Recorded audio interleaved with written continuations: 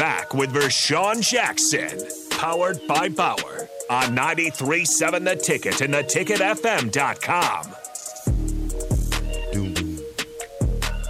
Doom, doom, doom. Welcome back to The Ticket. We are powered By Bauer.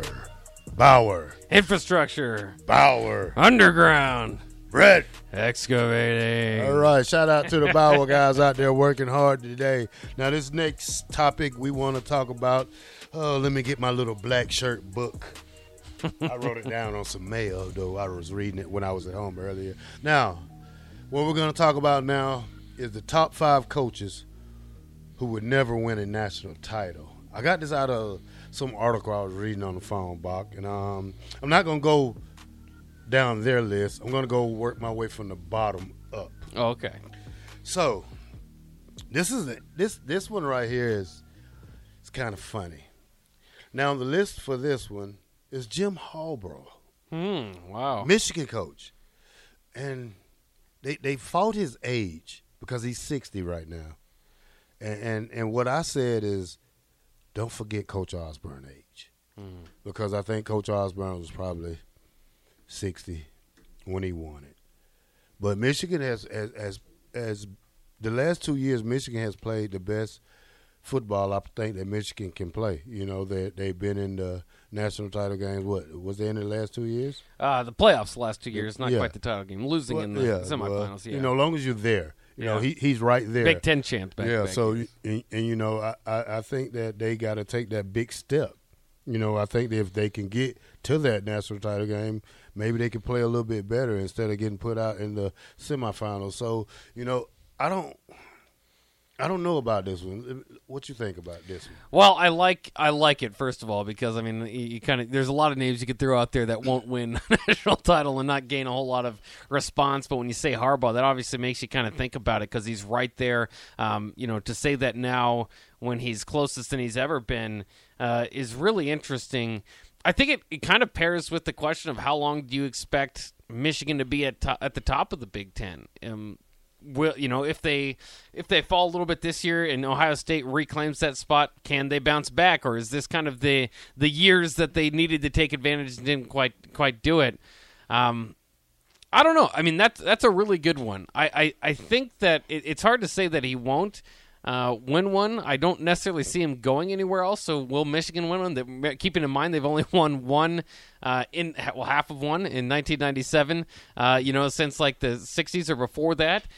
So it very well could be true. I like, if I had to bet on it, I suppose I would probably bet against it. I always think of him as one of the best coaches, but not the best coach. And you don't always need the best coach to win the national title.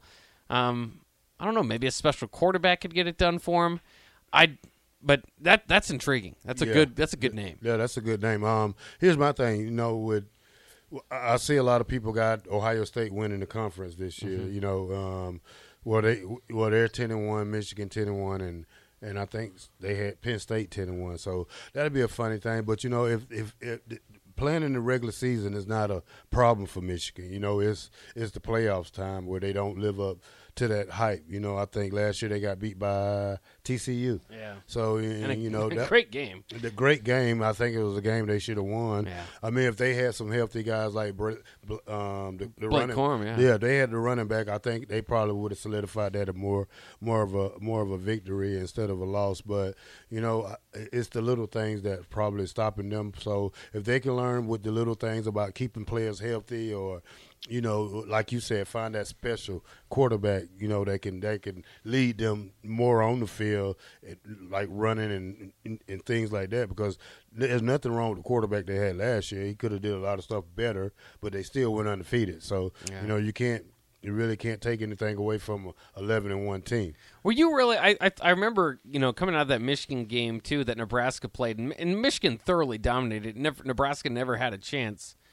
But at the same time, you came away from, at least I did, and a few people I talked to came away with them thinking, like, they feel really good, but they don't feel quite next level, like, dominant, like Ohio State does at times when they beat you. There's been games when Nebraska's went out there, College Game Day, you think about 2018, and you're on the field for 5 minutes with them, and you go, "This is a mismatch. This is not." In Michigan, again, they feel they're more of the power lean on you, get you tired for the fourth quarter type of deal, and maybe so that doesn't necessarily wow you. But I think that that's part of the reason why there are still people that are having trouble giving the conference to Michigan over Ohio State, in their predictions or just in their mind space, because they're not, overwhelming like that. All right, so that's number 5 guy. Gonna scratch him off. Yeah. Like you said, we could take talking about that one for like 30 minutes. Oh yeah, you can talk about it. Hey, we could add coaches to this. So but we're gonna go with their original 5 first. Yeah. So number 4 from the SEC, Lane Kiffin. I think that's probably correct. I don't see Ole Miss or wherever he's at. I don't see them probably ever going to a national title game. They started off pretty good last year. I think they was 8-0. Yeah. Lost the last. Ended really bad. Yeah, ended real bad. Like probably 3-4 straight losses. But I think they probably got this one correct on this list.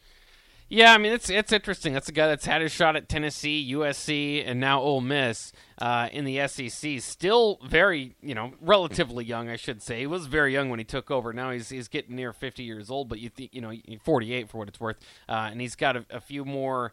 So he's got a lot of time left. And being in the SEC, had a chance maybe to take the Auburn job. Maybe you would think of that as a higher ceiling than Ole Miss, but he believes. And what he's got going at Ole Miss, I don't think he'd get it done at Ole Miss, honestly. I don't think that's necessarily his retirement spot. But I do think it's interesting that he chose to stay at Ole Miss over Auburn. I actually think, because of his age, because of that connection to Alabama, if he can kind of keep his name up there by the time Nick Saban retires, he could be the successor there. So I could see Lane Kiffin winning. All right, well, he's off this list right here. Yeah, he's still on this list. He's on that list. Yeah, but all right, number 3, Pac-10 guy. Who you think? Pac-10. Pac-12. Pac-12. Pac-12. The Pac-8, they're getting smaller. Yeah. Who knows what it's going to be at any moment here? They could lose a few teams. So I'm trying to think of somebody that would be kind of even in the conversation. Well, I can tell you what, they're coming here. They're coming to the Big Ten. Okay. Is it Lincoln Riley? Chip Kelly. Okay. Yeah.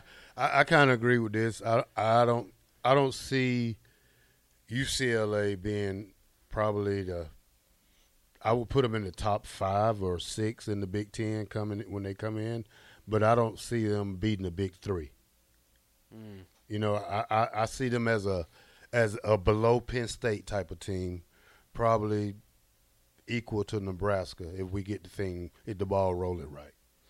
Yeah, I don't know. I mean, he had.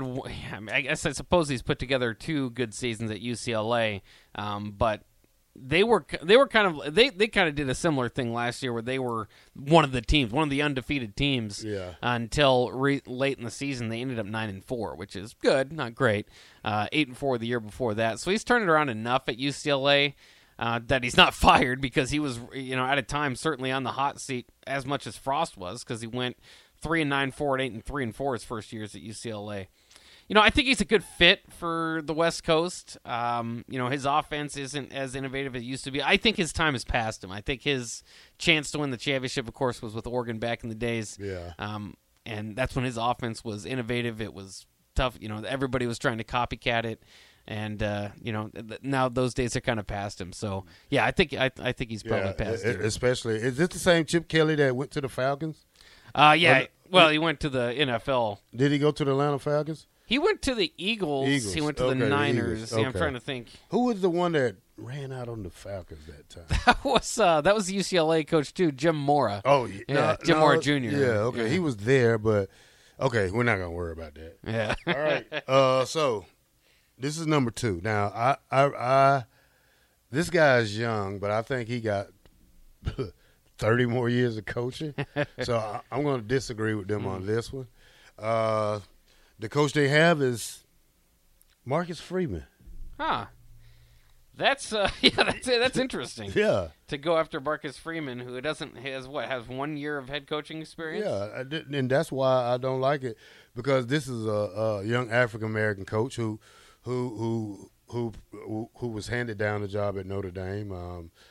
And I feel that he can get kids because he can relate to them. And for kids, especially minority kids, to see him as a young professional at that age, that they would relate to him more. And it's Notre Dame. Why not? It's not like he's at Sacramento State or somewhere. He's at one of the top schools who get more exposure than the number one team in the nation does, because Notre Dame is on TV every week. Yeah. They got a luxury contract with CBS? NBC. NBC. Yeah. I mean, they're on don't too many teams play on NBC. No. So they will now. The Big Ten's going to start playing. The Big Ten, okay, yeah. So when we come back, you got anything on that? I'll add a little bit when we come back. We're going to get to break, unfortunately. So when we get back, we're going to be number one. Yeah. College football team that won't coach, who won't win a national championship. Take us out, Bob. All right, you're listening to the Captain here on 93.7 The Ticket. We'll be right back after this break.